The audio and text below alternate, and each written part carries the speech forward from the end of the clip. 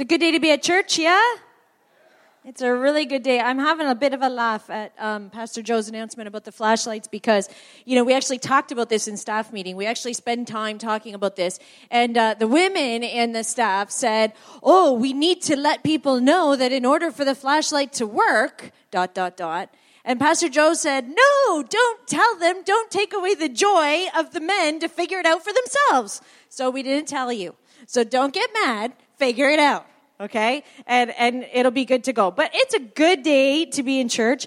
And we've been doing this theme for the last several months, really since New Year's, when we talked about inside out church. And every now and then we're just sort of revisiting that idea. And we started it on New Year's, and we said that an inside out church is a church that do good, love each other, reveal Jesus. How many go, that sounds familiar? Okay? Say it with me. Do good, love each other, reveal Jesus. It's an inside-out church. We said it's a church that does good. So it contributes to the common good and is part of the community that we're in. We don't just huddle inside in the walls, and we let people see our good deeds, and we do it in such a way that people end up honoring God by saying, wow, thank God that church is there. Do good. That's the kind of church we want to be. And then love each other with this incredible, generous love for each other within, with people, all of us forgiving each other and submitting to each other, and greatest serving the least, and this incredible, generous, extravagant love, just like is found in the Trinity. The same way that the Father and the Holy Spirit and the Son love each other, Jesus prayed we would have that love among each other, and that way people would see that and they believe in Jesus. How many go, I totally remember you talking about this, Pastor Patty? More than 3 today. That's good, right? So a church that is focused on doing good and loving each other reveals Jesus. And it becomes an inside-out church, not just here in the walls, but right out there in the city of Montreal. And so we're constantly working here to make that a real thing. We don't want it just to be a slogan or just a catchphrase. We want it to really matter. And so we've moved some of our greeters outside on the sidewalk. And usually I'm one of them. I didn't make it out there this morning. But how many have noticed we have greeters every now and then outside the church on Sunday morning, right? We're trying to actually be nice to people that are out there and do good. And I've had some great conversations with people out there who don't even come to the church and go, why are you out here? And I asked, there was never a rule against being nice. They said, wow, more churches should do that. That's what people say to me that don't even come. And so we do that kind of thing. We brought in the button system at the Connect Cafe, which allows everybody to live generously with each other and allows us to give away food and drinks to people that are coming in, to our first-time visitors and all of that. These are little things that make it inside out, that are part of doing good and loving each other. Of course, we have a prison ministry, which is one of the longest-standing ministries here in Evangel and one of the most invisible. And yet we have this group of people that go every month, and they head out to the prison and they minister to people that are in prison. That's awesome, you guys. That's doing good. That's an inside-out church. And we talked about on Friday nights, we took some time and we talked about generations. And you go, what does that have to do with anything? Well, I'll tell you, when you got 5 generations in one church, the love each other part can get tricky sometimes. Hello? Right? And we thought, let's take some time on Friday nights and actually understand each other, learn about the different generations in the church, figure out how we can honor each other and show love to each other, and maybe we can do this inside-out church thing a little bit better. And so we did that. And then last Saturday, how many were at Cabot Square last Saturday? A week ago, when we had that awesome barbecue and jazz concert. It was phenomenal. If you missed it, you missed it. And it was awesome. But we got to go around. I got to meet our community police officers that are here. I got to talk to people that just live out here in the community. I got to pray with one person. Brought my little dog along, Andy, and turns out she's a conversation opener with everyone. And so got to talk to 1 million people. And so it's just constantly working towards this inside-out church idea. Do good, love each other, reveal Jesus. Man, how do we keep moving forward on it? Because it's really easy to not. It's really easy to not focus on being inside out and to simply just do church and keep it going, the machine that is Evangel. Because after all, we've been doing it for 100 years and surely we've got it figured out by now. And so I was praying about this recently, and I just was working through the thoughts going on in my head. I was trying to prepare for today, and I'm also thinking about I'm going to be speaking for a week at a camp in Ontario in July, and it's a camp that has all kinds of history as well. My grandparents had a cottage there, and I was just thinking it all through and trying to figure it out and going, God, can you just show me where to go with this? And Zechariah started going through my mind, the book of Zechariah. And Zechariah is a minor prophet in the Old Testament, the first part of the Bible that you have. Zechariah is one of the minor prophets. There's major prophets and there's minor prophets, and really the only difference is the major ones took longer to say what they had to say. Okay? They talked a lot more. The minor ones, they just shorten it up. There it was, and it was there. It doesn't mean they were less important. They're just shorter. And prophets are a little bit difficult to understand when you go through the Old Testament. How many of you have tried to read some of the prophets and gave up? Admit it. Admit it. Anybody?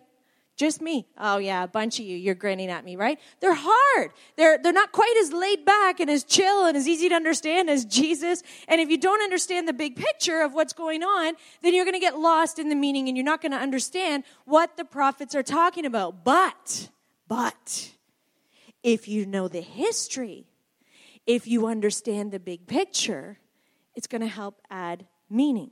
So we're going to get to Zechariah today, but first we're going to look at the big picture of the story, okay? Settle back, okay? Turn to the person beside you and say, big picture. Big picture today, okay?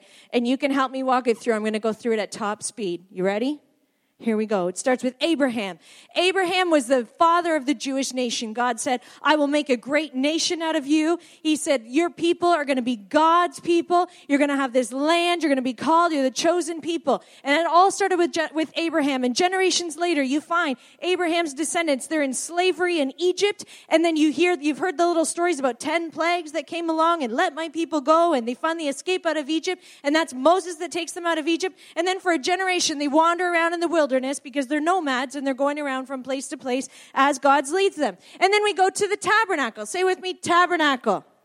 Tabernacle. During that time that they're in the wilderness, God tells them to build a tabernacle, which is sort of a movable sanctuary. Very specific instructions on how it should be built. He wants them to understand the sacredness and the holiness of God's presence. And he also wants them to understand that God's presence is with them wherever they travel and wherever they go. So it's portable, it's movable. And then God also during that time gives them a law code and standards of how their society is supposed to work and helps them understand this is what God's people are supposed to look like. This is who God's people are supposed to be. And it includes concepts like caring for the poor and social justice and justice in a court system and the well-being of the community and how families work and all of that kind of thing. And then you go on in the history to promised land. Say that with me.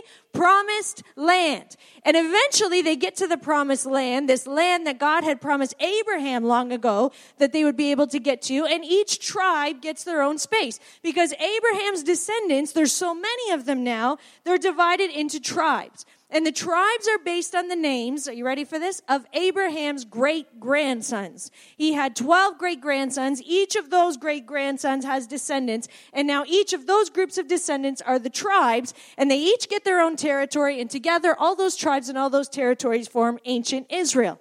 Right? Big picture. This is what we're doing today. And then you go on to Judges. Say that with me. Judges, okay? So Judges, at first the governance of this whole nation, of this ancient Israel with all the tribes, at first the governance of it is pretty loose. It's pretty, everybody just kind of does their own thing, and it's sort of more tribal than it is national. And there's a bunch of judges that God raises up to help govern the thing. And there's also prophets that raise up, and they get help to give spiritual guidance. And they help to keep order. And eventually, the nation of Israel and the different tribes start going, you know what? We don't like this system. We want a king. We want to be like other nations, they said. We want a king. And so we move on to, say it with me, kings. Are you enjoying this big picture?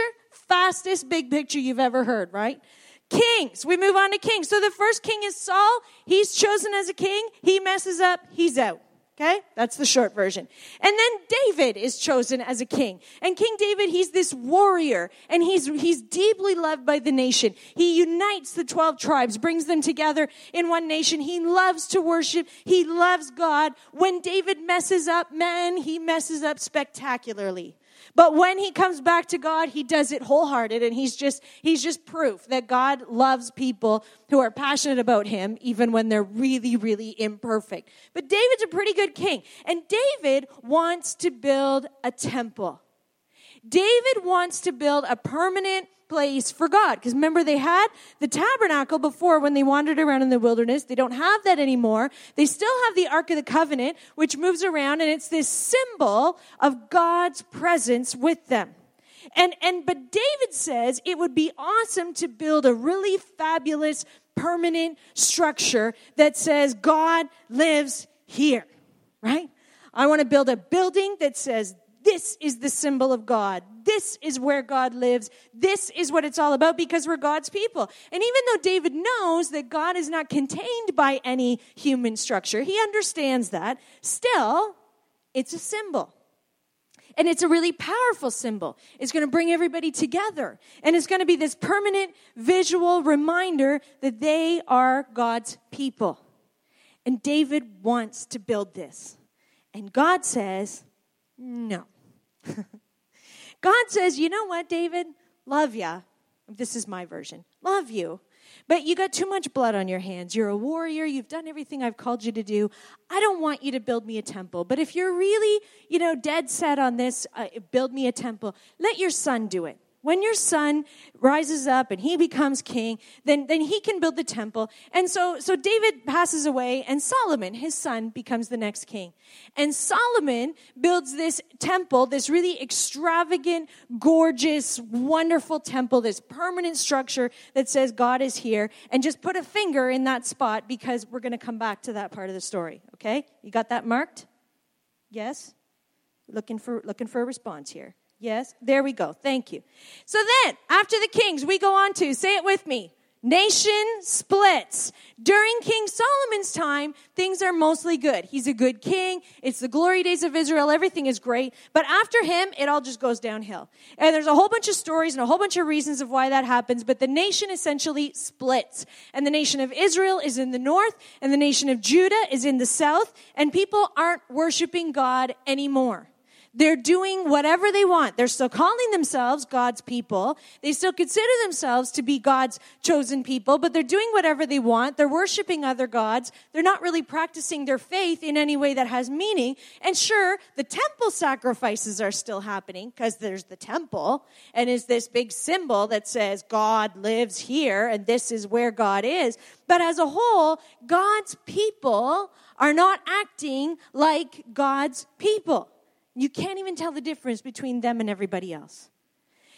And so generations go by, and everything's getting worse in Israel and in Judah. And prophets start coming up again, and they start giving these messages that go, that guys, this isn't good. And the prophets are going around Israel, and they're going around Judah, and they're saying, if you don't listen to God, we're supposed to be God's people. If we don't start living like God called us to do, it's going to be bad. He's going, guys, you're God's chosen people, these different prophets. You are God's people. This is not how Israel is supposed to be. And yes, the temple is here. And it's this structure and it's this symbol. But God's not actually an idiot. And just throwing a few sacrifices his way while you do whatever you want, that's not going to go well. And these prophets keep sending this message over and over and over again. And nobody listens. Which takes us to exile. And so eventually, the promised land that was promised to Abraham and his descendants that they moved into after they got out of slavery and out of Egypt, the promised land is overrun, and God's people are taken away. And they're taken to another land. They're taken into exile, into a land that isn't theirs, a land that has no temple, no symbol of God's presence. And the temple in Jerusalem, the temple that is in the land where they've been taken from, that temple is totally plundered and totally destroyed. And it's brutal. This symbol, this powerful symbol of God's presence is gone. And God's people have nothing now. Not even the temple. All they have is prophets who say to them while they're way off in exile, don't worry, one day you'll come back. God hasn't forgotten. You're still God's people. And around 70 years later, which, by the way, is exactly what Jeremiah the prophet prophesied. He told them, 70 years, you're going to be in exile. About 70 years later, a guy named Cyrus took over the Babylonian Empire, which had invaded Israel and had taken over and occupied it and taken them into exile. And he's Persian. And so now Cyrus takes over the Babylonian Empire. And now the people of Israel, God's people, are part of the Persian Empire. And Cyrus is actually a pretty good guy. He actually cares about the people that are part of his empire. Let's say he's a good politician. He wants to keep everyone happy. And so he tells the Jewish people in exile, just like he tells all kinds of other people in exile, he tells the Jewish people in exile, go home, rebuild Jerusalem, and you can rebuild your temple. Wow. And they're so pumped. And they're so excited about it all. It's this dream come true. We're going to be God's people again. We're going to rebuild Jerusalem. We're going to rebuild the temple, this awesome structure that God had promised. All the things that God had promised were going to come to pass, and we're going to rebuild, and the symbol of God's presence is going to be with us again, and everything's going to be great because we're God's people, and we have the temple to prove it. But it's tough going. They get back to Jerusalem. It's really wrecked, and the temple's really destroyed. And there's other people that had been taken away from their lands and brought into exile in Israel. And so now they're sort of living there. They've been there for 70 years. So they sort of want to be part of things because they want to hang on to some political power. And the temple was really, really destroyed. And now there's this little Jewish community that's been displaced for 70 years. And now they've come back and they don't have any power and they don't really have much money to work with. And they don't have much leadership. And they're trying to rebuild their city and rebuild their houses and rebuild the temple. And it gets really discouraging, and it doesn't feel so much like they're God's people. They just feel like people in ruins. So the work slows down and nearly comes to a stop for 15 or 20 years. And that's when Zechariah, that minor prophet that I told you about at the beginning, that's when Zechariah comes on the scene. How many are with me so far? Okay. Now, let me walk you through some of the highlights of Zechariah's message. He's talking to the people who've come back to rebuild the temple. They're God's people. They're discouraged people. And the first thing he does is call them back to God. Zechariah chapter 1, verses 3 and 4. This is what he says. This is what the Lord of heaven's armies says. Return to me, and I will return to you, says the Lord of heaven's armies. Don't be like your ancestors who wouldn't listen or pay attention when the earlier prophets said to them, this is what the Lord of heaven's armies says, turn from your evil ways and stop all your evil practices. He's calling them back. He says, listen, guys, you have to come back. You have to live as God's people were told to live. You have to come back and live the way God has called you to live because they're God's people after all. And then a little further down in the same chapter, verse 16, he says, my temple will be rebuilt, says the Lord of heaven's armies. And measurements will be taken for the reconstruction of Jerusalem. He promises them, yes, the temple's going to be rebuilt. Jerusalem is going to be rebuilt again. Don't worry. And then you go on in chapter 4, verse 9, and he says, Zerubbabel. Say that with me because it's just fun. Zerubbabel, right? Just look at the person next to you and go, Zerubbabel. Best name ever, okay? Zerubbabel is the one who laid the foundation of this temple, and he will complete it. Well, that's encouraging. That's not some far-off prophecy, because Zerubbabel, see, I trip over it. Zerubbabel is the governor of Judah. He's the governor that Persia has put in place. He's in charge of it, and God is saying he's going to be in charge of it. He's laying the foundation. He's going to make sure it's finished, and so it's in the foreseeable future that the temple's going to be rebuilt. That's good news. And then he goes on in chapter 6, verse 15. Zechariah says, people will come from distant lands to rebuild the temple of the Lord. How cool is that? And when this happens, you will know that my messages have been from the Lord of heaven's armies. And all this will happen if you carefully, what's the word there? Obey what the Lord your God says. Tons of people, he says, are going to come and help rebuild the temple. And then, this strange twist happens in the story, okay? Zechariah chapter 7, verses 1 to 10. So now we got a bunch of exiles in Jerusalem, getting built up again. They're going to rebuild the temple. And other people send a message, and this is what happens. On December 7th of the 4th year of King Darius's reign, you go, who is Darius? Remember I said there was 15 or 20 years where nothing happened? During that time, Cyrus died, Darius took over. Okay? On December 7th of the 4th year of King Darius's reign, another message came to Zechariah from the Lord. The people of Bethel had sent 2 guys, along with their attendants, to seek the Lord's favor. And they were to ask this question of the prophets and the priests at the temple of the Lord of heaven's armies. This was the question that they want to know. Should we continue to mourn and fast each summer on the anniversary of the temple's destruction as we've done for so many years? Should we continue to still mourn the anniversary of the temple's destruction like we've done all this time in exile? Because, the temple's being rebuilt now, right? And everything's fine. We're back to being God's people now because the temple's being rebuilt. And so everything's great. So do we keep fasting or do we just move on like life's normal? And verse 4, the Lord of heaven's armies sent this message in reply. Say to all your people and your priests, during those 70 years of exile, when you fasted and mourned in the summer and in early autumn, was it really for me that you were fasting? And even now, in your holy festivals, aren't you just eating and drinking just to please yourselves? Ouch. And you can hear the people sputtering. What? No? What do you mean? Well, no, I mean, we were upset that the temple was gone because that was the evidence that we're God's people, and that's what matters. I mean, how can we be God's people without a... What? Watch this. You ever have a time when you ask God a question and he goes a whole direction that you never saw coming? Anybody ever had that?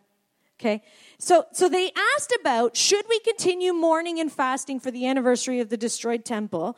God kind of says to them, oh, please, you were never that upset about it anyway. You were doing it for yourselves, not for me. And here's what God's answer is about the should we keep on mourning and fasting for the temple.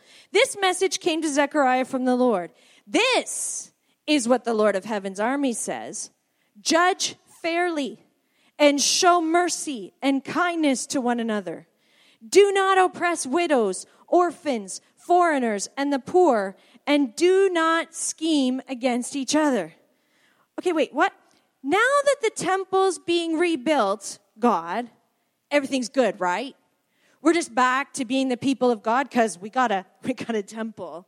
So it's all good. Do we need to keep the rituals around the temple? What do you want us to do? And God says, actually, you need to actually live like God's people are supposed to live.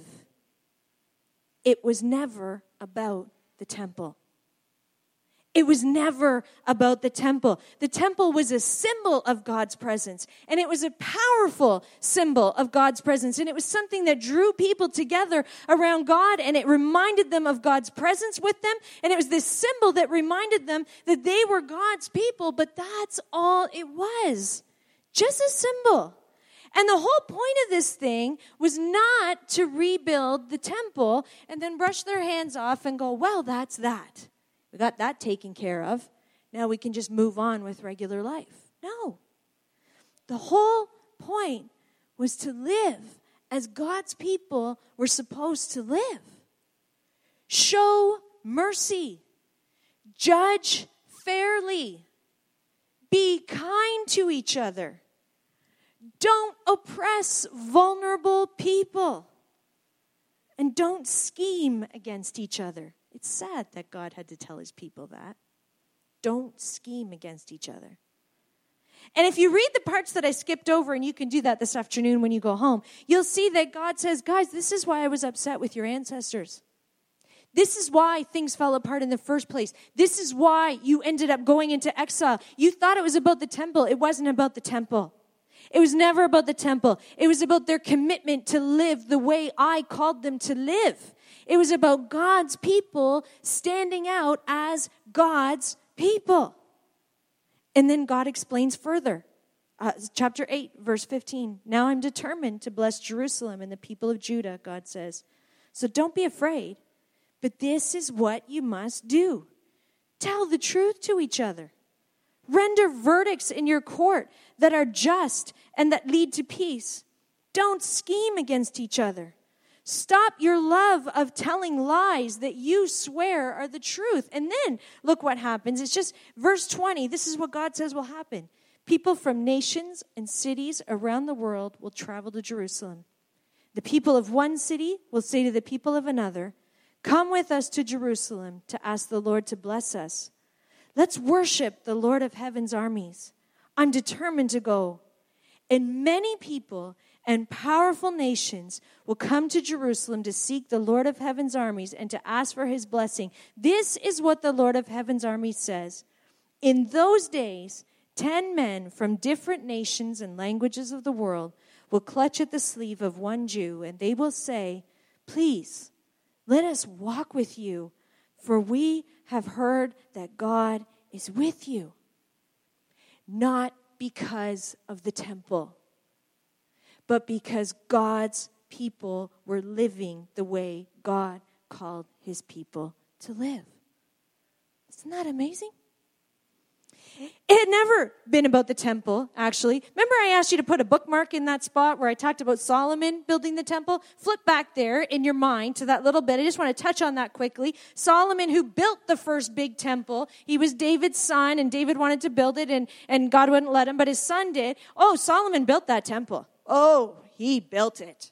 And he made it beautiful, and he made it amazing, and he did all kinds of, there's this whole passage describing it, all the specifications, etc. And it was very, very impressive. And here's the first thing that God has to say about it, okay? 1 Kings chapter 8. So there's been this whole passage of Solomon building the temple and all the details about how wonderful it is. And then it says in verse 11, 1 Kings chapter 6, Then the Lord gave this message to Solomon. Concerning this temple you're building, do you hear a slight disinterest there? A little bit of disconnect. God going, excuse me. Concerning this temple that you're building, if you keep all my decrees and regulations and obey all my commands, I will fulfill through you the promise I made to your father David. And I will live among the Israelites and will never abandon my people Israel. So Solomon finished building the temple. Do you see what happened there? I feel like Solomon didn't quite hear what God said. God starts off with, concerning this temple that you're building. And Solomon goes, oh yeah? And then God says nothing about the temple. Listen, about the temple says nothing about the temple. Instead, he talks about, I want you to live the way I've told you to live. I want God's people to live in the way that God has called. And so what's Solomon's response? So Solomon finished building the temple. Little bit of a disconnect there. And to Solomon's credit, now to be fair, when the temple was finished, this is the blessing that he prayed in 1 Kings chapter 8. He said, may the Lord our God be with us as he was with our ancestors before there was a temple. And may he never leave us or abandon us. May he give us the desire to do his will in everything and to obey all the commands and decrees and regulations that he gave our ancestors before there was a temple. And then people all over the earth will know that the Lord alone is God and there is no other. None of that mentions the temple. It wasn't about the temple. It was never about the temple. It was a symbol, a powerful symbol, no doubt. And there's nothing wrong with having a temple, but it wasn't about the temple. It's about God's people living the way God had called them to live, and people would recognize God because of it. Turn to the person beside you and say, it's not about the temple. It's not about the temple. It's not about the building. Even this building. Oh, she did not just go there. She did. It's not about the building. It's a symbol. It's a powerful symbol, this space that we have here. But it's just a symbol that there's a local group of followers of Jesus here in this place who are following God and doing what God called us to do and living in the way that God called us to live. That's what a church is. Without followers of Jesus, it's not a church, it's just a building. Hello? And this is why at the end of every service, we pray, God, would you help us to walk out of this building? Would you help us to walk out of this symbol of God's presence? And God, would you help us to carry Jesus well into our world? God, would you help us to do good in our world? Would you help us to love each other? Would you help us to reveal Jesus? Because Jesus doesn't live here. Jesus doesn't live in the building. It's just a building. We are his church. And so we talk about inside out church. And we say, do good. Find the good in the community and add to it. Add to the good in our world. Let people see our good deeds. Be salt and light, the Bible says. Not all in one spot, gathered together, super salty and really bright. But going out into the world and sprinkling a little bit of salt here and a little bit there and adding flavor and pushing back darkness with light here and light over there and pushing back the darkness that's part of our world. Do good. Love each other. With crazy, extravagant, generous love that always forgives, even when we drive each other crazy. Even when we get on each other's nerves. I know that doesn't happen to any of you. But even on the times when we're offended by each other, or when we strongly disagree, how many know we have to work hard sometimes to love each other? So... It's the strongest amen I've gotten since I moved here. Do good, love each other, reveal Jesus, because people don't see God because of a building. They see God because of his people living as God's people are supposed to do, living the way God has called them to live. And that is true for each of us as individuals. And it's true for us together as well, as a church. Can I just tell you, if all we do as a church is come to this building once a week, we're missing the point. If all we do as a church is come to this building a bunch of times in a week, missing the point. We are God's people, with or without a temple. And it would be so easy to give in to that temptation. Can I just be honest with you? We're right now setting our budget for the next year. It's not a fundraising sermon, don't worry. I'm just telling you. This is what's in my world right now. We're setting budget for the next year. And can I just tell you, the building and the maintenance and the machine that is the evangel, wow, it sure does take a lot of energy. Sure does take a lot to pour into it. And it would be easy to say, well, but that's what matters. It's the building that matters the most. It's the facility, because everything that happens within these walls is what really matters. And once we've got that covered, once we've got everything settled within these walls, well, then we'll see if there's anything left over for, out there. And it would be easy to do that, but as long as we just keep up the rituals associated with this space, then that's what matters, because, we're God's people. And look, here's the proof. We have a temple. What a tragedy that would be. Because God's not interested in the building. God doesn't care about the building. He's interested in his church. He's interested in his people who are living the way that he's called them to live. So we're fighting hard here. We're fighting hard to push back against the temptation to simply maintain a symbol. We're fighting hard. It's a powerful symbol, no doubt. This is a 100-year-old church. What a symbol. What a powerful symbol of what God can do. And we're fighting hard to push back against a temptation that says, let's just keep doing what we've been doing for 100 years. Let's just keep on maintaining what is, and then we don't have to worry about anything else. We can just brush off our hands and say, well, we got that taken care of. We're fighting really hard to listen to a God who says, concerning this temple, concerning this 100-year-old church called Evangel, if you as a church live the way I've called you to live, if you as a church give yourself wholeheartedly to who I've called you to be, I'll be with you. Because it's not about the temple. And that's why, as we move forward as a church, that's why we keep talking about being inside out.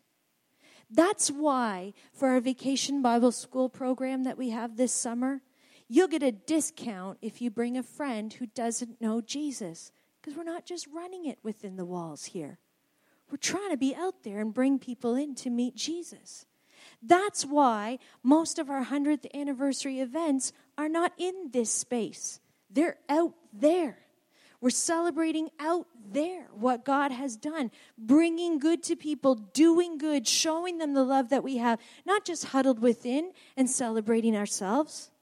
That's why when on our next day that we have our 100th anniversary event, which is on this card and is Saturday, July 16th, that's why at the same time it's going to be the busiest Saturday of the year. Because during the day, our Francophone campus on the east side is having their big outreach. They're going out and doing good in their community, and they need help. And I don't know how to speak French, so I can't help them reach out to people.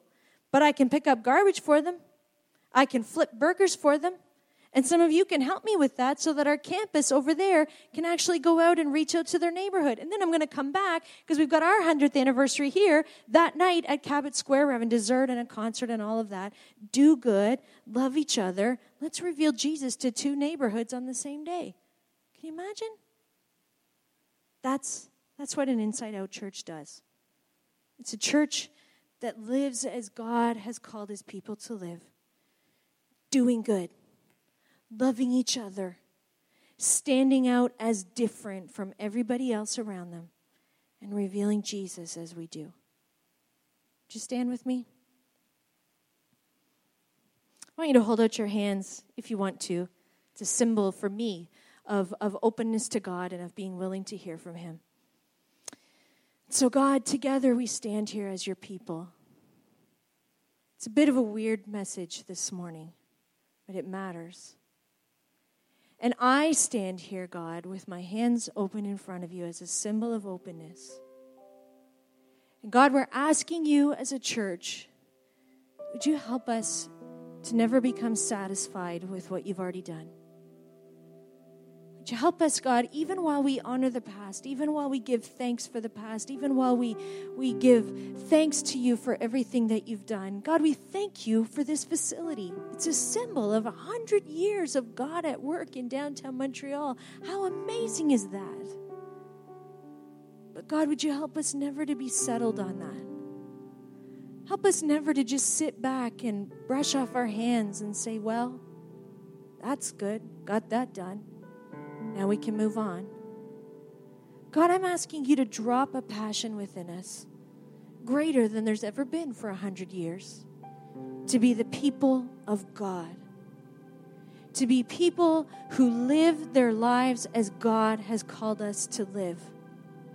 I'm asking you, God, to drop that so deep in our hearts that God, even while we come here and this becomes the central space from which we work, at the same time we would be longing to get out of the building and out into our neighborhood and to carry Jesus to the places you've called us to carry you. God, would you help us to always remember that people see God because of us, because of his people.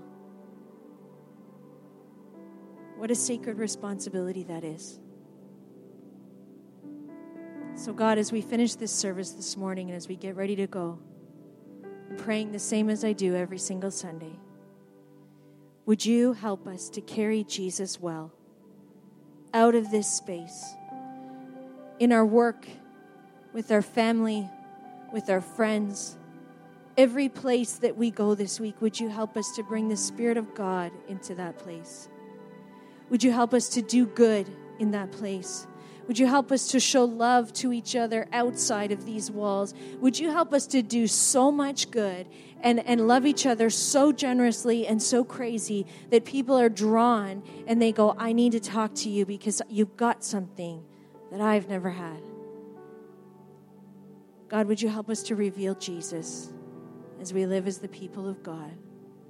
We ask that you would do this in Jesus' name. Everyone said together, amen. God bless you. Have a great Sunday. Go downstairs. The Connect Cafe has some food and coffee. You can hang out with each other, and we'll see you next Sunday. Happy Father's Day to all the dads.